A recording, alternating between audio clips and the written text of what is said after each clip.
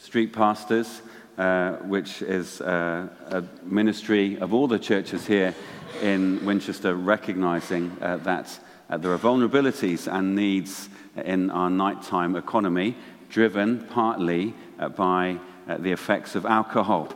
And we're just going to dip today into those two clumps of verses from Proverbs and then step back a tiny bit and try and see more widely what is happening. But let's start with those wonderful verses. The first is Proverbs 20, verse 1. Wine is a mocker and beer a brawler. I think this underlines that alcohol profoundly affects how we act.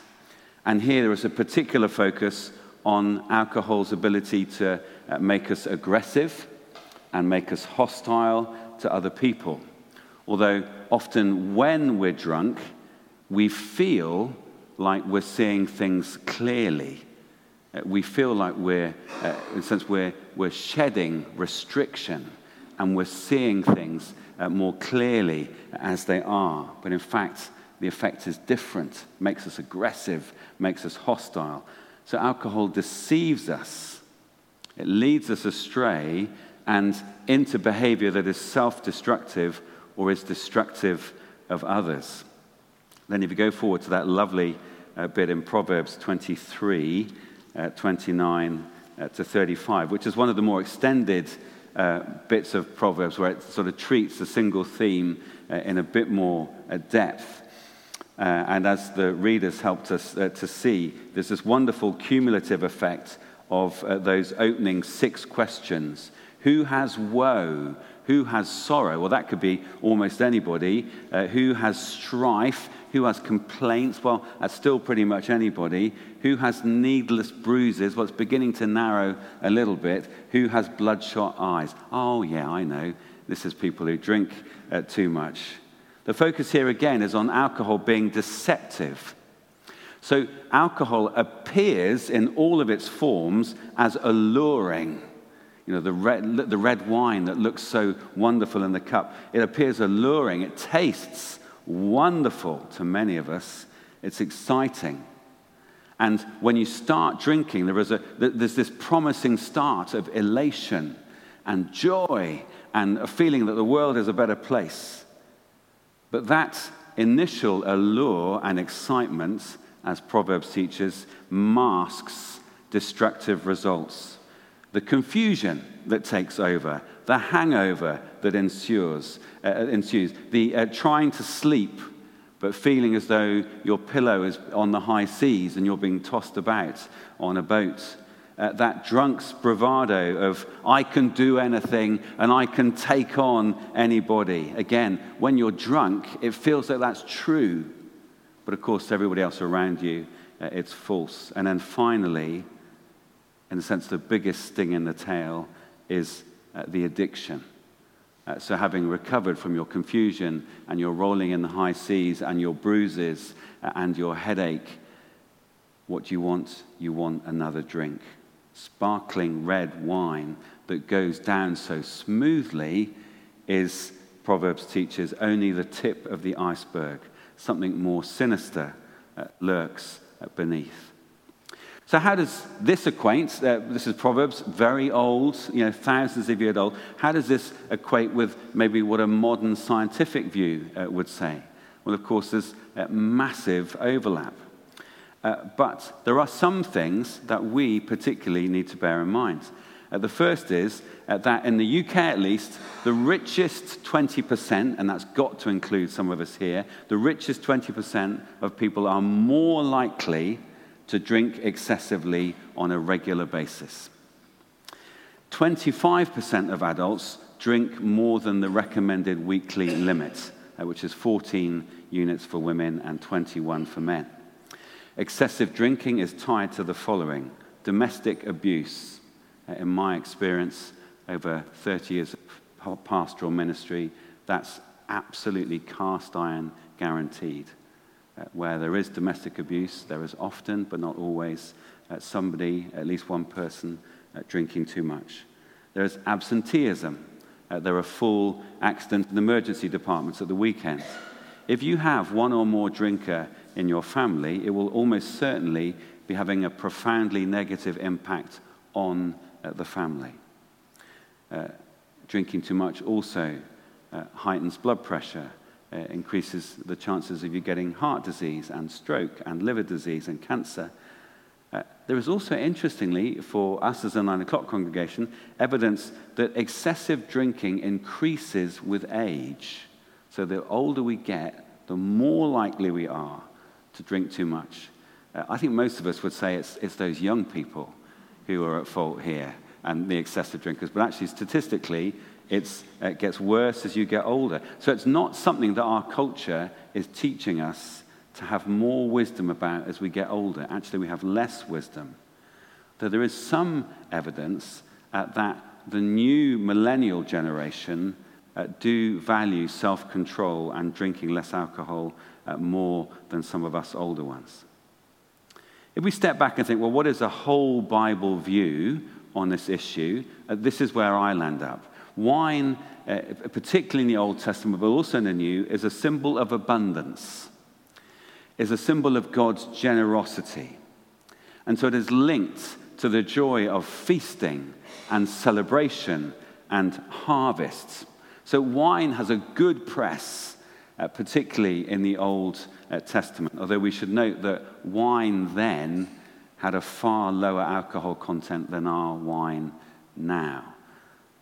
But we should also note that the great reformer, I'm just hoping the church wardens hear this, the great reformer Calvin in Geneva stipulated that his annual stipend should include 7 barrels of wine. I'm just offering that as an interesting, yeah. There is no outright command not to drink alcohol in the Bible. So we should note that, live with that. It doesn't say anywhere, don't drink alcohol.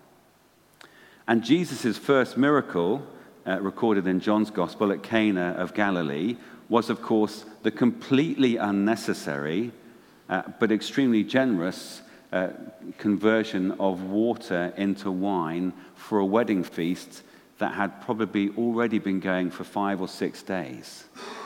And so it wasn't as though there was a massive need. Now, of course, that miracle was more than just about alcohol, but it was interesting that that was what Jesus chose to do. It again picked up those Old Testament themes of abundance and joy and celebration. Jesus uses and asks us to use wine as a memorial of his sacrifice on the cross. New Testament features wine both as an antiseptic, as in the Good Samaritan, when the Good Samaritan pours wine and oil on the man's wounds, and also as a digestive aid. So Paul says to Timothy, take a little wine for your stomach. But there are plenty of warnings too, echoing Proverbs, warnings against drunkenness. So they're not warnings against drinking alcohol, but against drunkenness. Particularly in the New Testament, that excessive drinking is self-destructive, partly physically, but also morally and also relationally. It's who we are and it's what we do when we regularly drink too much that is the issue. The impact on our families, the impact on our witness to Christ. That means that in 1 Timothy 3, Christian leaders are required to be self-controlled in our drinking.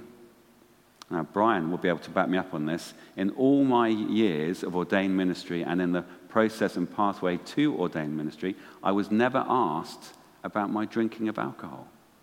And yet there it is, as clear as a bell in 1 Timothy 3, that those of us who expect to take a lead within the local church should be self-controlled in our drinking. And I think that's partly because of the way that we're expected to, in a sense, to order our households, but also partly what other people see when they look in on our lives. There have been moments in more recent history when Christians have taken a stronger position. John Wesley campaigned vociferously against the effects of drinking gin on London's poor in the 18th century. You may remember tens of thousands of rural poor had moved to London without home, without community, and also without the weak beer that they were used to drinking at home. And they were completely taken in and then undone by this new, shiny, highly alcoholic drink, gin. And it trapped many people in dire poverty and brought others to an early grave. And so for Wesley, as a Christian, this was a matter of social justice. The poor were dying, families were being ruined, something needed to be done. Other temperance and abstinence movements grew up from that, both here in the Protestant Europe and in the US. And we were, a few of us talking before the service. So that's when some of the brewers, like Guinness, these great Christian families came in, wanting to provide an alternative that wasn't going to kill everybody in the form of Guinness. So there have been, in the last couple of hundred years, deliberate, concerted efforts to reverse the highly destructive effects of excessive drinking. Those effects being on health, on marriages, on families, on income, on people's moral and spiritual well-being. And these have had a profoundly positive effect, along with movements like Alcoholics Anonymous, their 12-step program. And they all highlight what we hear in Proverbs, that alcohol, and we've got to remember, we live in a culture where millions and millions of pounds are spent telling us how wonderful alcohol is. Alcohol is also deceptive. And as well as being deceptive, it's destructive. And so thus, for many people, particularly in our culture, where there is so much excess, where all the wine that we drink, all the beer that we drink is much, much stronger than it's been through history, let alone spirits and other things. It's no surprise that abstinence from drinking any alcohol, along with continuing support and help, is for many the best way to live. It's not commanded in the scriptures, but many people find that a good way to live.